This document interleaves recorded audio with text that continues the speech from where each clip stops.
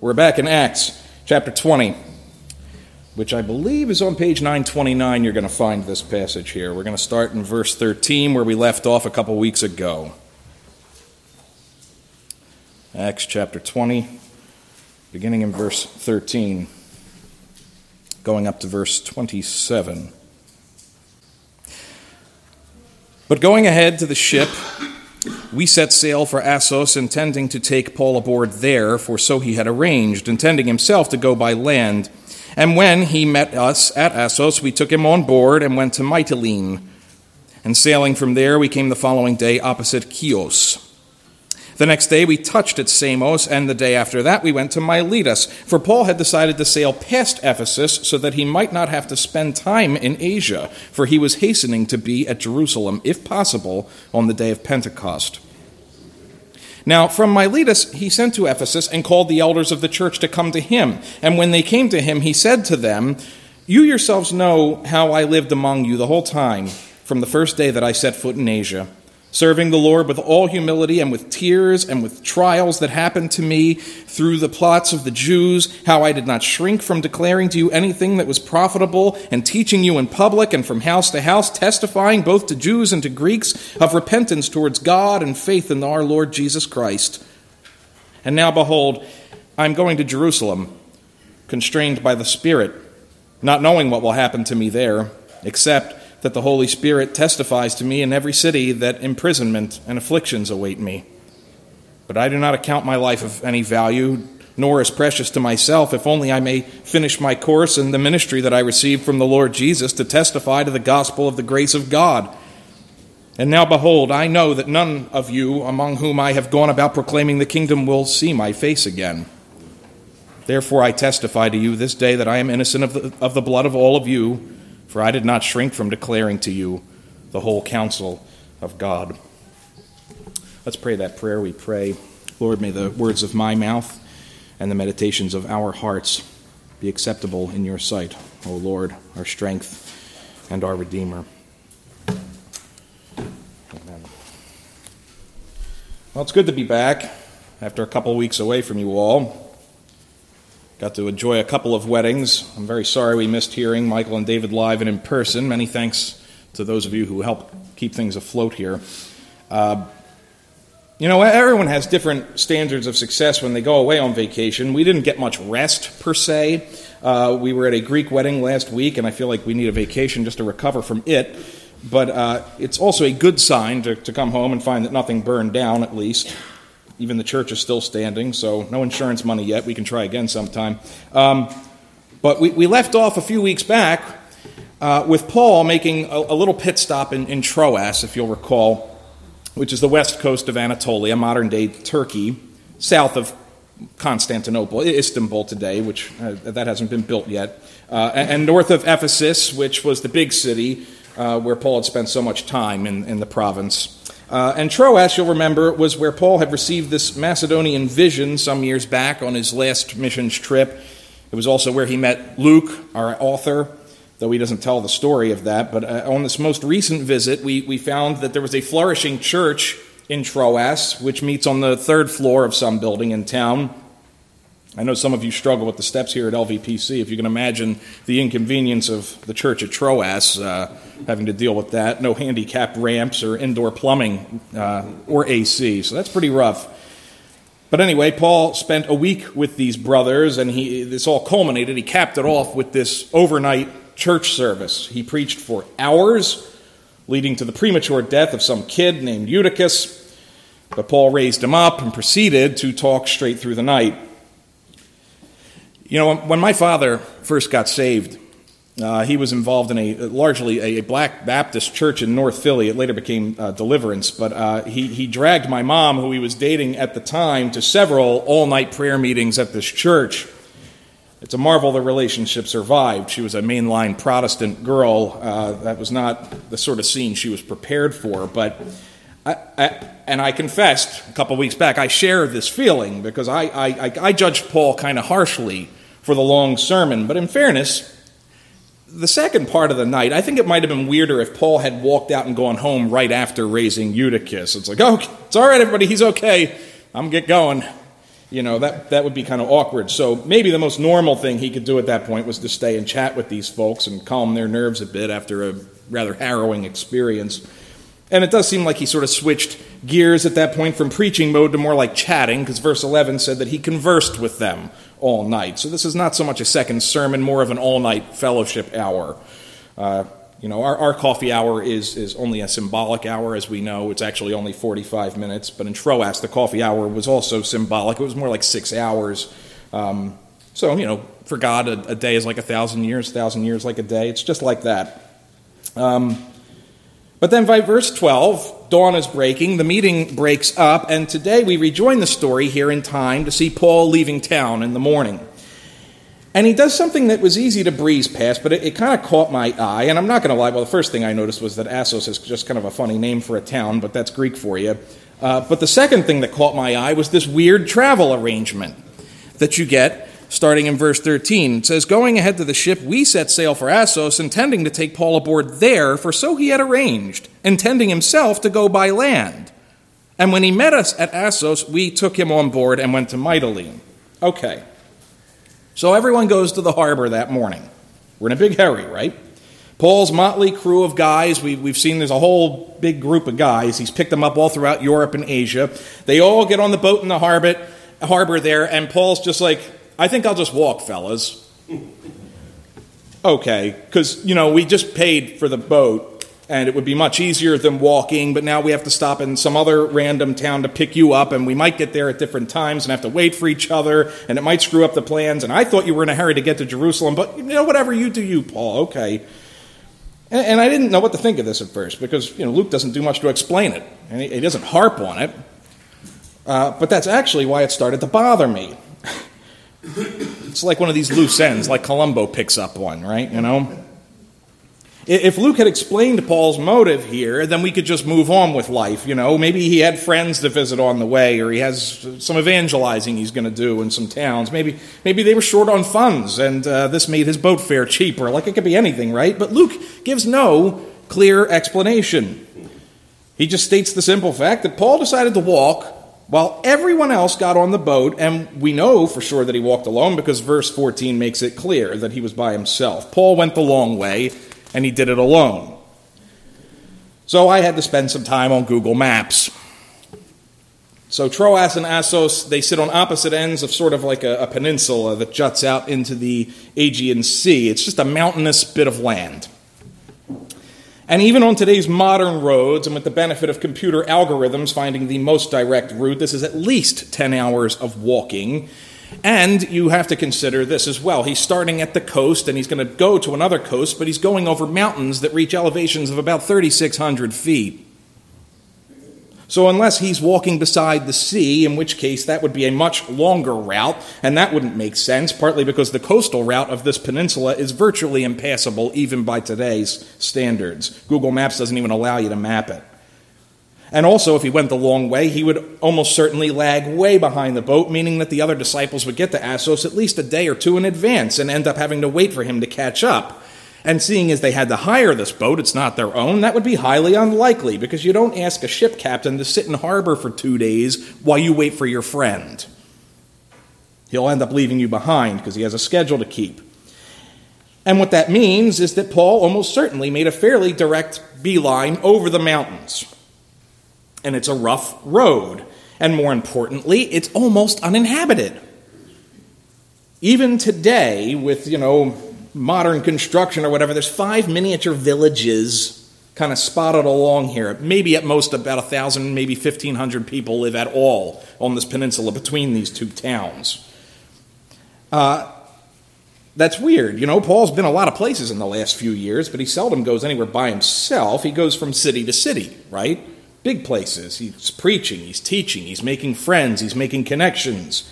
And now suddenly he makes a completely unnecessary detour over the mountains from sea level up to 3,500 feet and more, a strenuous walk from sea level up, and he won't have time to stop because he needs to get to the other harbor in time, and there's no major villages or cities on the way, and he brought none of his co-workers to help with any evangelistic efforts, so he's not going to start churches when he's in this kind of big hurry.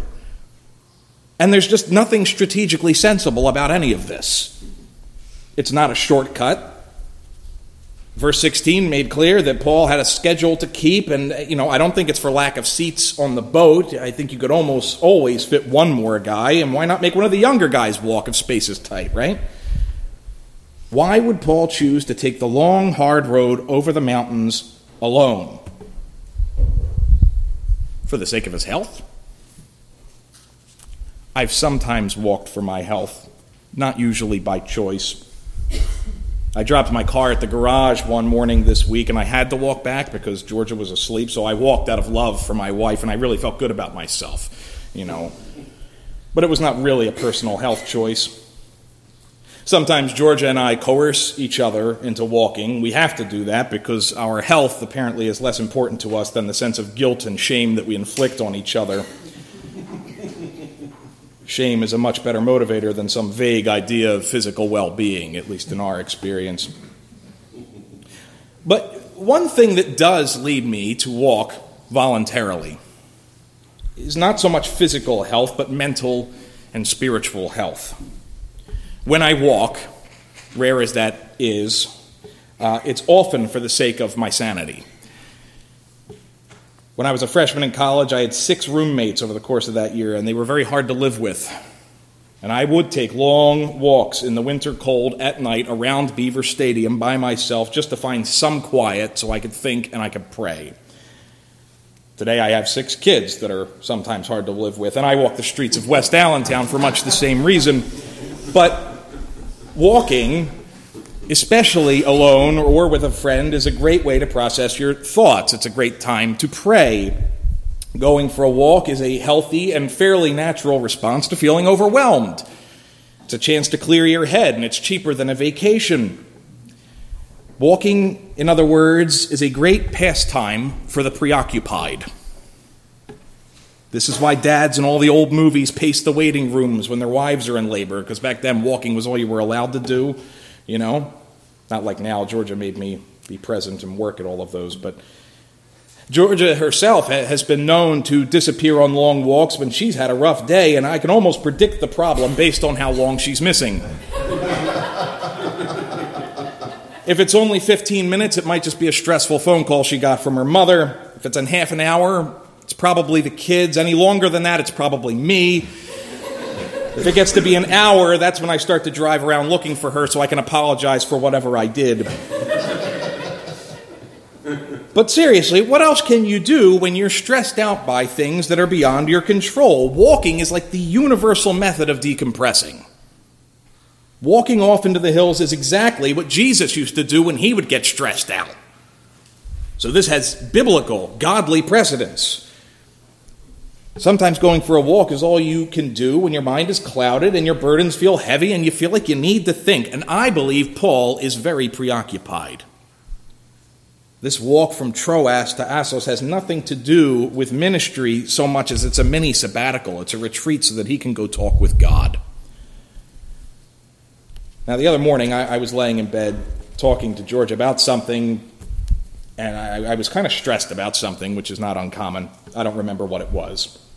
And as we're talking, Gwen walks in, and she lays down with us. She does that some mornings, and she's laying there sucking her fingers. Gwen, not Georgia. And I was saying to Georgia, I said, well, maybe, in response to this thing, maybe I should just do such and such. Whatever it was. And Gwen, not knowing or caring what we were talking about, interrupts and says, or we should just go to a really faraway place and have a wonderful time there and try not to care about that. I like that thinking. That sure sounds like a retreat. And retreats are really useful in that way. Some of you have assumed that's exactly where we've been the last 2 Sundays, off having a wonderful time and trying not to care. And maybe we were trying, but it's not entirely worked. But, it is, I think, what Paul is doing here. I think he's walking for the sake of clearing his head, a Jesus-style retreat. Now that raises another question. What is on Paul's mind that requires a long walk by himself? Could it be a hangover from the affair with Eutychus? I mean, that could be. Paul has seen his share of violence and trouble over the last few years, but this was the first time, I think, that he was directly responsible for the death of one of his flock. Now, I haven't killed any of you yet, but I can imagine that shakes a pastor's nerves a little bit if these things happen. And all's well that ends well, right? But maybe Paul needed to walk that off. That could be. But I'm not sure that's clearly the reason. Luke just leaves us a bit blind in these opening verses. So we're just going to go ahead and follow along and see the rest of the travelogue and see if that helps make sense of anything. How's that? Where were we here now? 14. Okay, we met up at Assos. We took him on board and went to Mytilene, and sailing from there, we came the following day opposite Chios. The next day we touched at Samos, and the day after that we went to Miletus. For Paul had decided to sail past Ephesus so that he might not have to spend time in Asia, for he was hastening to be at Jerusalem, if possible, on the day of Pentecost. Okay, that's a lot of geographic mumbo-jumbo, I understand. Paul and company basically stopped for a cup of coffee in lots of little port towns on the islands and on the coast, and they're working their way south along the Aegean Sea, heading back towards Judea, and they don't stay anywhere very long. Okay, that's not very interesting on its face. The thing worth noting is something you would notice on the map, and that is the fact, and they mention it here, Luke mentions it, the fact that they blew right past Ephesus. It's the largest city in the province. It's an obvious thing. It's the biggest port, and they just skip it. Instead, Paul and company disembark finally at Miletus, about 40 miles south of Ephesus, because, as Luke says, Paul is hurrying to get back to Jerusalem by Pentecost. If any of you have ever avoided stopping at somebody's house because you're afraid you'll never get away, then you understand Paul's logic here. Because we all have those relatives and friends for whom a quick stop is like a 3-hour affair, right? I think we are those friends to some people. Any which way, Paul skips Ephesus, presumably to avoid long goodbyes and delays. But then he kind of shoots himself in the foot. Verse 17 says, "Now from Miletus he sent to Ephesus and called the elders of the church to come to him." What we're about to get into, and what we'll be looking at next week as well, is the first recorded session meeting, I think, in church history. And maybe this is also why Paul needed to go for a walk and clear his head. I don't know, but just a thought. If you are looking to slip by quickly and quietly, sending messengers 40 miles north to invite all the elders from Ephesus to come down for a visit is probably not the best way to do it. This is not exactly around the corner. Paul raced down to Miletus, and now he'll have to wait probably nearly a week for these Ephesian elders to get there. Now, I've called a few session meetings in the last 2.5 years. I've never made any of these guys even drive this far, let alone walk it. I don't know how many of you have ever actually read the Declaration of Independence. One of the complaints against King George by the Founding Fathers was that he would call inconvenient meetings. As Jefferson writes, he said, "He has called together legislative bodies at places unusual, uncomfortable, and distant from the depository of their public records for the sole purpose of fatiguing them into compliance with his measures." Someone should have warned Paul, meetings like this cause revolutions, you know. Anyway, Paul calls this session meeting in Miletus for Ephesus, and surprisingly, they come. One of these weeks, I'm going to call a session meeting in Pittsburgh and just see what you guys do. But in any event, the next major event Luke focuses on is this session meeting, this gathering of the elders of Ephesus in Miletus, something like an elders' retreat. And remember, the Ephesian church, this is kind of Paul's baby. Ephesus is where he has spent the longest time of any of his missions trips. It's the place he prayed to get to, he fought to get to, the Spirit kept him out, then the Spirit got him in. It's been like this many years drama that has played out in him getting to Ephesus. So what are his final words to these elders? We're going to be looking at that for a little bit today and then next week. But what do they need to know if they're never going to see him again, as he words it? What would be your final words if this was your last chance to talk to the leadership of this church or any other church for that matter? And I think here in Miletus is where we finally, I think, get a picture of what's been on Paul's mind. Beginning in verse 18 here, when they came to him, he said to them, "You yourselves know how I lived among you the whole time from the first day that I set foot in Asia, serving the Lord with all humility and with tears and with trials that happened to me through the plots of the Jews, how I did not shrink from declaring to you anything that was profitable and teaching you in public from house to house, testifying both to Jews and to Greeks of repentance towards God and of faith in our Lord Jesus Christ." So, the first thing he needs them to know, I mean, everyone wants to deliver famous last words. Paul will eventually write a final letter to this church later, but this is the last time he's going to address these guys face to face. He only gets the chance to address the leaders here at this retreat, and Paul starts by defending his record. It's a strange thing to do with the guys who already know your record, but when Paul starts by reviewing his record, it kind of implies that something big is going on, because you don't give your life story unless you think time is short. If you ever catch someone giving their whole life story, it's often because they're feeling their own mortality, like they have to give the whole picture while they still can. So Paul says, look, here's how I want you all to remember me. I was always there for you. I put up with a lot of crap while I was with you. I was humble. I had a lot of enemies against me, but I declared the gospel to you. I gave you Jesus, and I did it without hesitation. I taught you in public. I taught you in private. I taught everyone, regardless of background, and my message in all circumstances was repentance and faith in Jesus.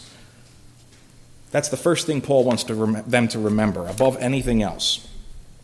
But then he gets to the reasons why he's bringing this all up, beginning in verse 22. He says, "And now, behold, I am going to Jerusalem, constrained by the Spirit, not knowing what will happen to me there, except that the Holy Spirit testifies to me in every city that imprisonment and afflictions await me." I think now that walk from Troas to Assos is starting to make more sense, right? Paul is saying basically, look, I've done a good job. I've honored the Lord. I gave you everything you need, but in spite of that, it looks like suffering is in my future, and pretty soon. I think it's always a hard thing for us as Christians to understand. I've walked with some dying and suffering believers, and a common question is, why is God doing this to me? And it's not uncommon to hear believers start listing the good they have done. I loved my wife and kids. I went to church. I supported missions work. I did this and that. And it's the sense is like, why didn't that get me off the hook? Why does God want, what does he want from me? And I think, likewise, Paul has done good work, better work than most of us, if we're honest. And he's not suffering yet, but he has this terrible premonition of what's coming. My older kids have recently gotten hooked on Alfred Hitchcock's show, Alfred Hitchcock Presents. We're still on season 1, but the very first episode of that show is called Premonition, all about some guy who goes back to his hometown to visit his father, only to find out that his dad's been dead for 4 years, and from the beginning he has this premonition that something is wrong.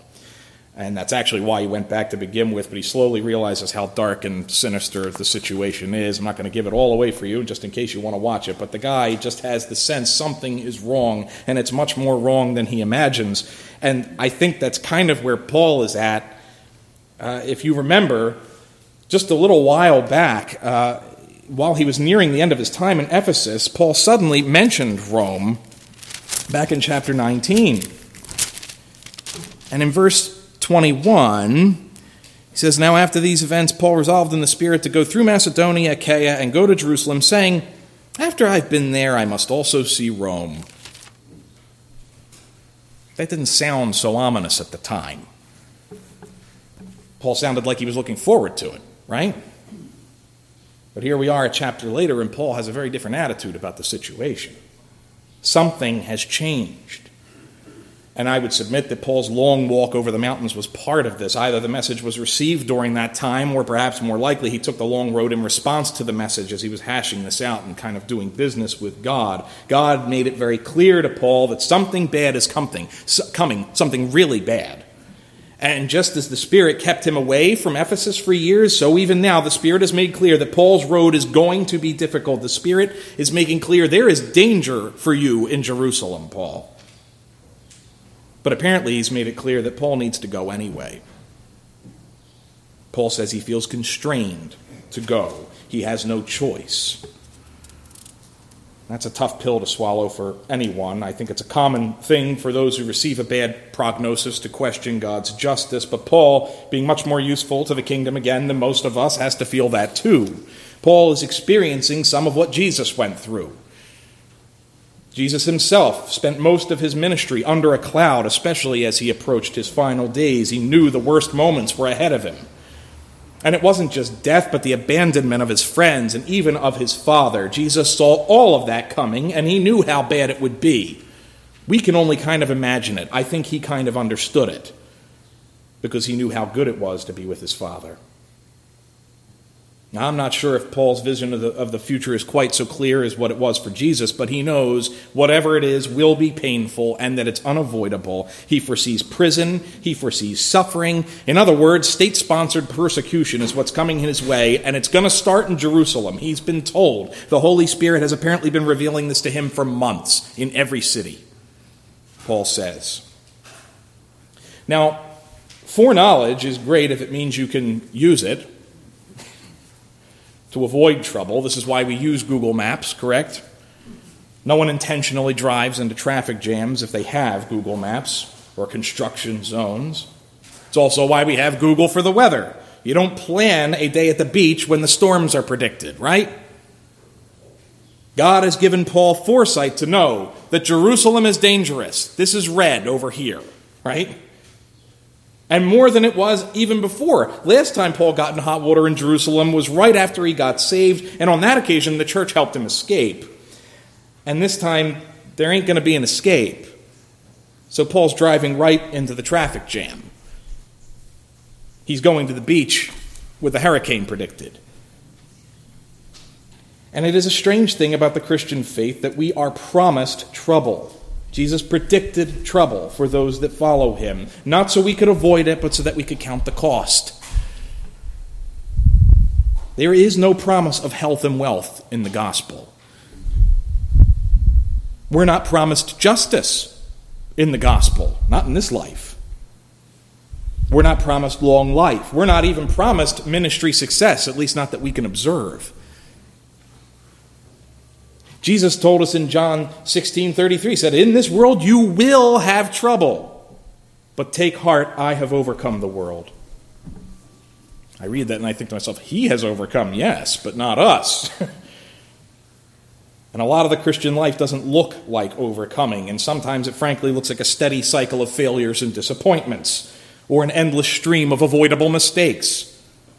And it ends in death like everybody else does. It can be depressing if that's all you see. But how does Paul see these things? He realizes all this hard work is going to end in suffering and disgrace. Is he bitter about it? Doesn't sound like it.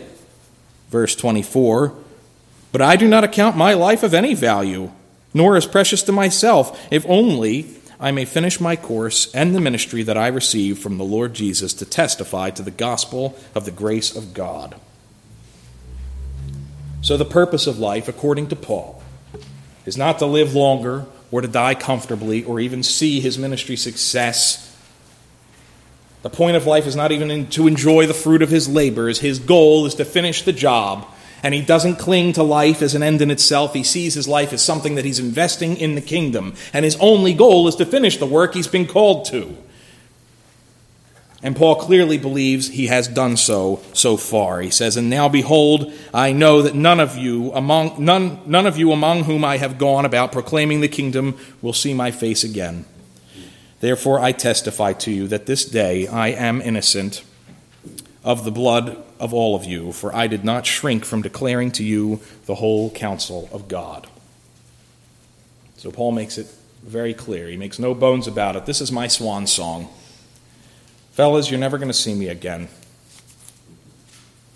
That's not a great pep talk. It's not something I would necessarily try at an elder's retreat, but Paul wants them to know, I gave you everything I had and everything you need. I gave you the gospel. I gave you the whole counsel of God. I held nothing back.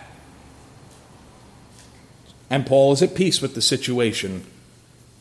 But I don't think it was easy necessarily for him to get to that place. I think that's why he resisted this temptation to visit Ephesus in person. I think it would have been too hard for him to pull himself away. I think nothing would have given him more joy than going back to Ephesus. That is his happy place, but he doesn't want to face the temptation to cling to it.